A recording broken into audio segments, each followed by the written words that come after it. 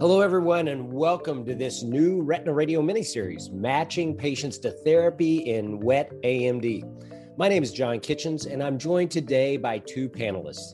The first is Dr. Adrian Scott, who is chief at the Wilmer Eye Institute, Bel Air, and is an associate professor of ophthalmology at the Wilmer Eye Institute in Baltimore. Dr. Scott, welcome to the show. John, it's a pleasure to be here. Thank you for having me. Absolutely. And our other guest needs no introduction, but we will introduce him. It's Dr. Carl Regillo, who is the chief of the retina service at Wills Eye Hospital in Philadelphia and is a professor of ophthalmology at Thomas Jefferson University, also in Philadelphia. Carl, thanks for joining us. Thanks so much, John. It's a pleasure to be here. Thanks for having me on the program. This is going to be a really interesting series where we will profile various kind of real world patient cases. And we're going to explore which therapy options these patients really are best suited for. We'll first hear about the details of each case from Dr. Scott and Dr. Regillo. And then after the break, we'll reveal which therapy our panelists would select. So let's kick things off with Adrian. Dr. Scott, give us your case. Share with us what you have and what you have in mind for this patient. Sure. Thanks, John.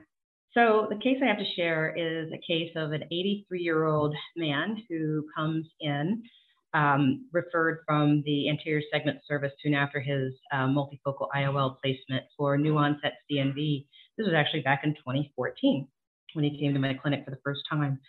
And he was noted to have neovascular AMD new onset in 2014 in one eye. And in his other eye, he has intermediate AMD with extensive large soft drusen. At that point, we initiated aflibercept therapy, and he lives probably in a suburb outside of Baltimore, probably about maybe 30 miles away, drives himself in each visit. And we are treating him with aflibercept regularly, starting with a series of three, initiation we call loading doses. And as I try to extend gradually after monthly treatment, his neovascular AMD remains active with a large subfoveal PED and moderate amount of subretinal fluid that appears to be stable when I treat him about every 4 to 6 weeks. But as I try to utilize the treat and extend protocol, adding on 6 weeks, 7 weeks, 8 weeks, and his subretinal fluid increases each time I try to extend the treatment interval. All right. So Carl, here we have a case that Adrian has presented, and these cases are all too common. The patient that you just can't really extend out, an 83-year-old gentleman who is being treated with aflibercept, and you just can't seem to get them out to that optimal interval. They drive themselves, so they're very self-sufficient. It's a big burden on this patient. Carl, what are your thoughts about a patient like this? No, you're absolutely right. Burden is a big factor here. This type of patient needing to come in this frequently, every 4, 5, or 6 weeks for optimal exudative control, probably represents at least a third of our patients using the current therapeutics, the current anti-VEGFs we've been using now for going on 15 years. Although we can extend many of our patients 8, 10, 12 weeks, and therefore get good results with less burden. This is a frustrating group, and it's hard for patients. We all know our patients often rely on caregivers to help them come to the office. This patient, I think, is fortunate that at least the fellow eye, I believe, sees well and probably can drive themselves. And a lot of my patients will drive themselves to and from the office. But if that fellow eye or both eyes are just simply not seeing well, you've got even bigger challenges at hand. And I think we're all speaking the same language. We need therapeutics that last longer. There's no doubt about it, not only to decrease the treatment burden, but to make the treatment more forgiving in that, the more recurrences we have or the more fluid we allow, the worse the vision outcome ultimately is going to be. The patient will lose ground eventually. So having something that's truly much more durable than what we've been using, I think also holds the promise for not only more convenience, if you will, but I mentioned being more forgivable, if you will, for getting better long-term vision outcomes, less recurrences, less disease activity over time in a cumulative fashion. You're so right. That forgiving nature of a therapeutic, I think too many times our patients just fatigue And we sometimes fatigue. And so we let them slip. We say, well, you know what? Ideally, you should be 4 to 6 weeks, but 8 to 10 is good enough. And that's where we get that downward decline of vision that we just don't realize because it's death by inches. Every visit, they lose a little bit of ground. And before you know it, things like the 7-Up study, where we see patients who just return back to baseline. So, Carl, you also have a great case. And just to remind our listeners, we will come back and hear the therapy of choice that Dr. Scott used for her patient. But I'd like to move on to Dr. Regillo's case. Carl, tell us a little bit about your patient. Well, in many ways, it's very similar. It doesn't go back quite as far in terms of my management. This patient came to me more like about 8 months ago. It's a 77-year-old female who noticed some distortion in her left eye for about 3 weeks in duration, brought that up to her primary eye care provider. There was suspicion for wet AMD in the left eye, the symptomatic eye. And that patient in turn was referred probably within about a week. She was seeing me. When she presented to me, she came with signs of AMD, drusen in both eyes. And her visual acuity was decreased in the affected symptomatic left eye to 20/60. Her right eye had dry AMD with good vision, 20/25. She was not symptomatic there. OCT showed central subretinal fluid and a lesion consistent with type 1 choroidal neovascularization, a little bit of intraretinal edema too, not a lot, mostly subretinal fluid. And a confirmatory fluorescein angiogram was performed, not something I often will typically do, but nonetheless, the patient did get it at this exam, at the initial exam, and it did show central CNV with leakage as expected. So we started treatment the same day. I also utilized aflibercept as the anti-VEGF that she was started with. She received 2 monthly injections, 2 injections over a 4-week time frame each.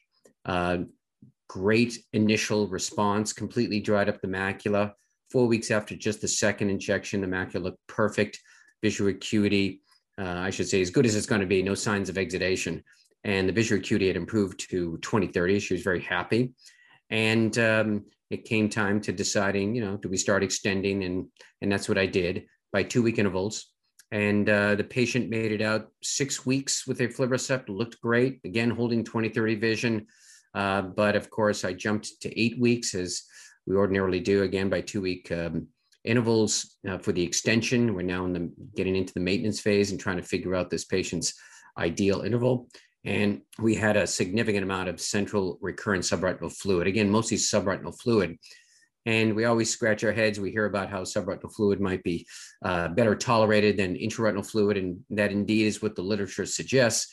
But nonetheless, the visual acuity dropped, and it was probably about at least 150, if not 200 microns of subretinal fluid. And visual was 20/50, 8 weeks after the last dose. And so recurrent signs of exudation, decreasing vision, and symptomatic. I, of course, made the decision to go back to 6-week treatment intervals. And I re-challenged her one other time after several cycles of 6-week intervals. I tried to go back to 8, and of course, the exact same thing happened, very predictably, had fluid, decreased vision. And so she kind of failed twice to extend to 8 weeks. And I've kept her on every 6 weeks since. Now, she hasn't been much more than, again, 8 months into this, but she sort of declared herself as a frequent flyer, if you will, getting treatments every 6 weeks to maintain a good-looking macula anatomically and her best vision at 20/30. So there we have it, and in many ways, very similar to Adrian's case. That's a great case, Carl. A fantastic case. Adrian, I've got a question for you. Carl mentions the frequent flyers. In a patient like this, we've seen her now fail twice going out to 8. Is she going to forever be a frequent flyer? That's a really interesting question. I do find that sometimes if you almost start over again with some patients, walk back the interval and just go very slowly increasing your extension treatment interval, they can sometimes increase their interval, but you start to get a sense in some patients how active their neovascular AMD is and how much fluid they tend to reaccumulate. And I think we're starting to get that sense earlier and earlier in some patients. And so, I think we have lots of these patients that seem to be tolerant of 6 weeks, 7 weeks, 8 weeks. But when we try to go past 8 weeks, they just, reaccumulate fluid. And it's almost like you're starting back over again. Yeah, absolutely 100% agree. And what's interesting is we may have some new treatment options on the horizon. So let's take a little break here. And when we come back from the break, we're going to hear how Dr. Scott and Dr. Regillo manage their patients.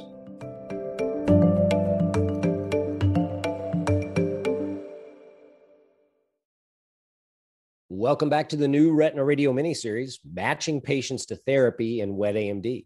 I'm John Kitchens here with Dr. Carl Regillo and Dr. Adrian Scott. So Adrian, before the break, we heard about a real-world patient case that included an 83-year-old gentleman with new onset wet AMD in one eye that received aflibercept injections. But when you tried to extend that patient out beyond 4 to 6 weeks, he got new subretinal fluid, was symptomatic. Fellow eye was dry. Patient was very capable of supporting himself, drove himself to his own appointments and whatnot. Talk to us a little bit now in today's day and age about where you go with a patient like this. Sure. Thanks for the question, John. So, the interesting part about this patient is I started treating him in 2014. So, approximately, 7 years or so ago. And his family is getting increasingly worried about him driving back and forth from his injection appointments so frequently. And although the other eye is holding and stable, there's increasing concern about him driving after injections. So I definitely want to find something that would extend his treatment interval longer while maintaining his vision. So in this case, this is somebody who I think would be a great candidate for faricimab injection. It's a place where I think many of us are excited about the potential use in individuals who may not be able to be completely dry on their current treatment interval, or when you try to extend the treatment interval, the fluid definitely recurs. So a high treatment burden is definitely a case for somebody would be a good candidate for faricimab. So Carl, faricimab, what can we expect from faricimab that we don't have with our current agents? Well, I think we're going to have efficacy that's at least as good. And there are hints that it might even be a better drying agent. At least we saw that in the DME phase trials compared to aflibercept. It dried better. And I think there's some translation into wet AMD for some of our patients too. But at the very least, I think the big added value here for faricimab in this setting, for Adrian's case, is extended duration of action, better durability, clearly. And with a safety profile, we have to mention with the safety profile that's on par with, very comparable with the drugs we have been using, aflibercept, ranibizumab, and even bevacizumab. Technically another choice might be brolucizumab, but I don't think the durability is all that much more.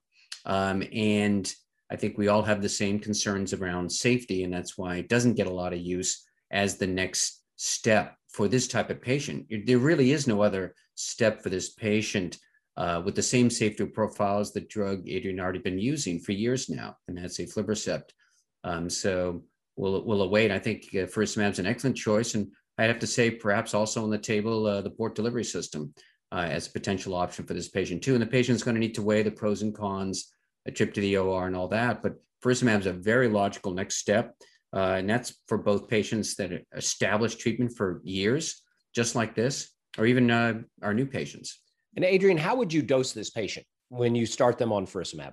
Yeah, I would try to follow the clinical trial data as closely as I could, first with several loading doses, but I would definitely try to follow the clinical trial as closely as I could prior to any sort of extension. If I can see them back after the first set of loading doses in about a month to assess disease activity, which is what I believe was followed in the clinical trial, at that point, I would assess the drying impact on the macula and potentially extend from there.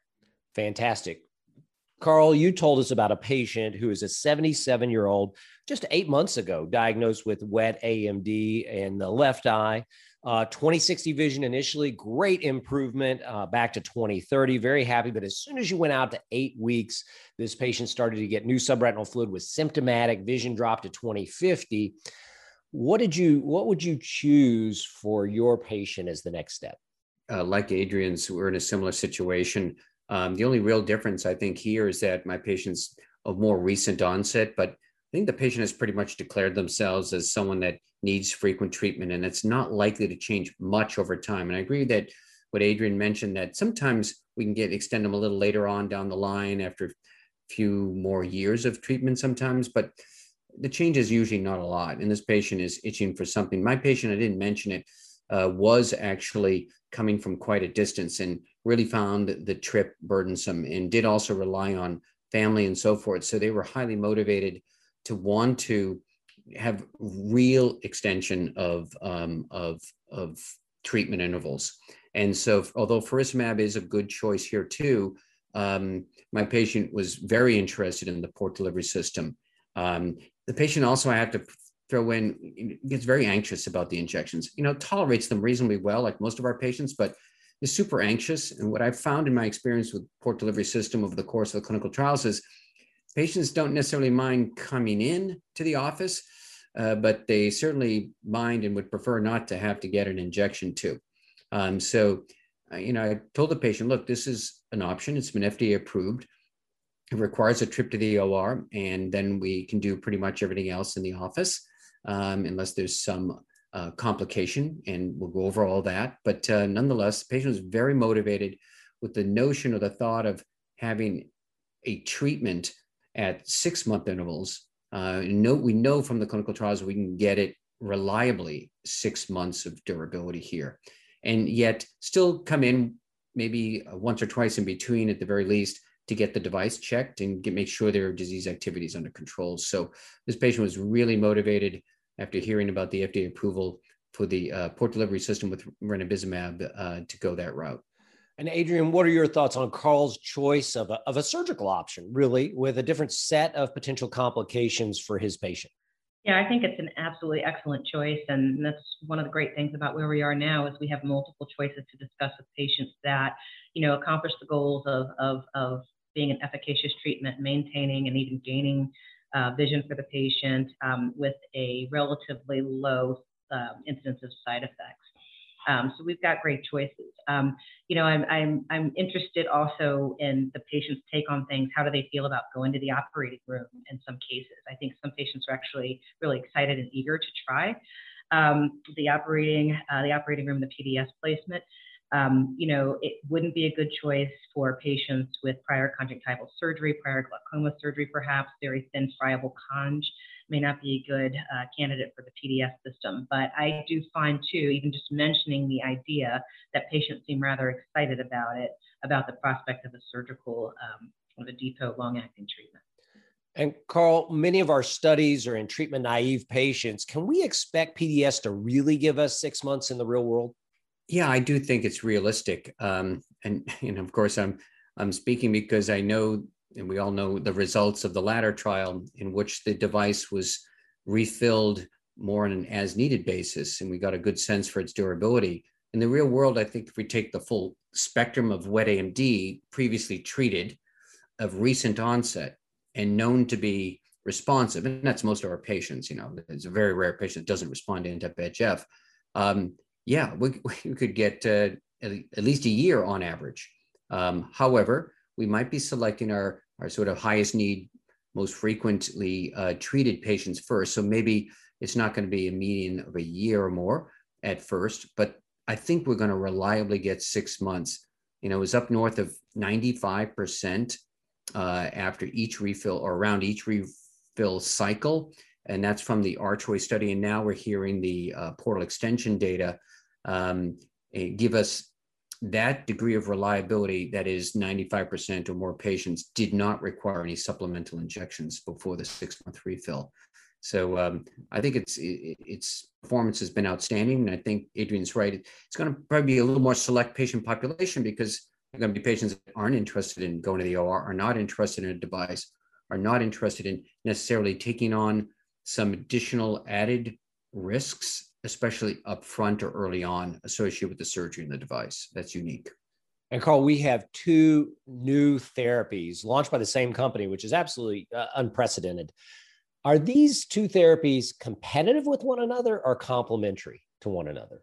Yes, they are both. There's absolutely going to be some patients that are really going to struggle to make a decision, or even the doctors guiding patients like one versus the other. I guess it's how much more durability do you want? Do you want another month or so? Do you want to go from 8 to 12 or 12 to 16 in some patients? If that's all you need or want, and you tolerate the injections well, faricimab may be your first choice. If it's new onset wet AMD, technically PDS doesn't have that label. That doesn't mean in the future we won't try it in that setting. But the port's going to be a more select patient. There's no doubt about it, willing to take on the trip to the OR and so forth. And so, and that's the patient that's really motivated for true sustained delivery, 6 or more months of an effect, a good effect, that is good disease control. So it really is going to depend a lot on both physician and patient risk-benefit analyses here. Yeah, I can say from my personal experience with port delivery, the patients in the study that we had in the latter study were so, and Archway were so unbelievably happy with the port that they want it in their fellow eye if they have fellow eye wet AMD. Adrian, last question for you here. We're going to have these 2 new therapies. We've talked about them in recalcitrant patients or patients with a high frequency of treatment. Are these therapies also going to be appropriate for new patients? How are you going to implement them in your clinical practice? Yeah, I think that's a great question. And a lot of it has to do with really the patient, comes down to what they want. And as Carl mentioned, kind of the risk they're wanting to assume up front. Some patients may not be candidates for the operating room for whatever reasons, cardiac issues, or they're on, anticoagulation that may give you a little bit of pause to take them to the OR for such a device for the PDS. But I think it's going to come down to patient desire. And again, I've kind of been even mentioning that the port delivery system is coming to market. I've been, even talking with patients, and they're excited about it, and more so than I would think. Being more, risk averse to put them through a surgical risk, but the patients are really excited and they want it. And they're excited to see kind of what the efficacy is of the device. So I think that we will get a feel for what the PDS does in our current patients that we've been treating with anti-VEGF, but I don't think it'll be long before in select patients we'll be using it on treatment-naive patients. What great discussion. That's a wrap for this episode of Matching Patients to Therapy in Wet AMD. We have 2 more episodes coming out, so stick with your podcast feeds. And on behalf of Dr. Adrian Scott and Dr. Carl Regillo, I'm Dr. John Kitchens. Thanks for joining us.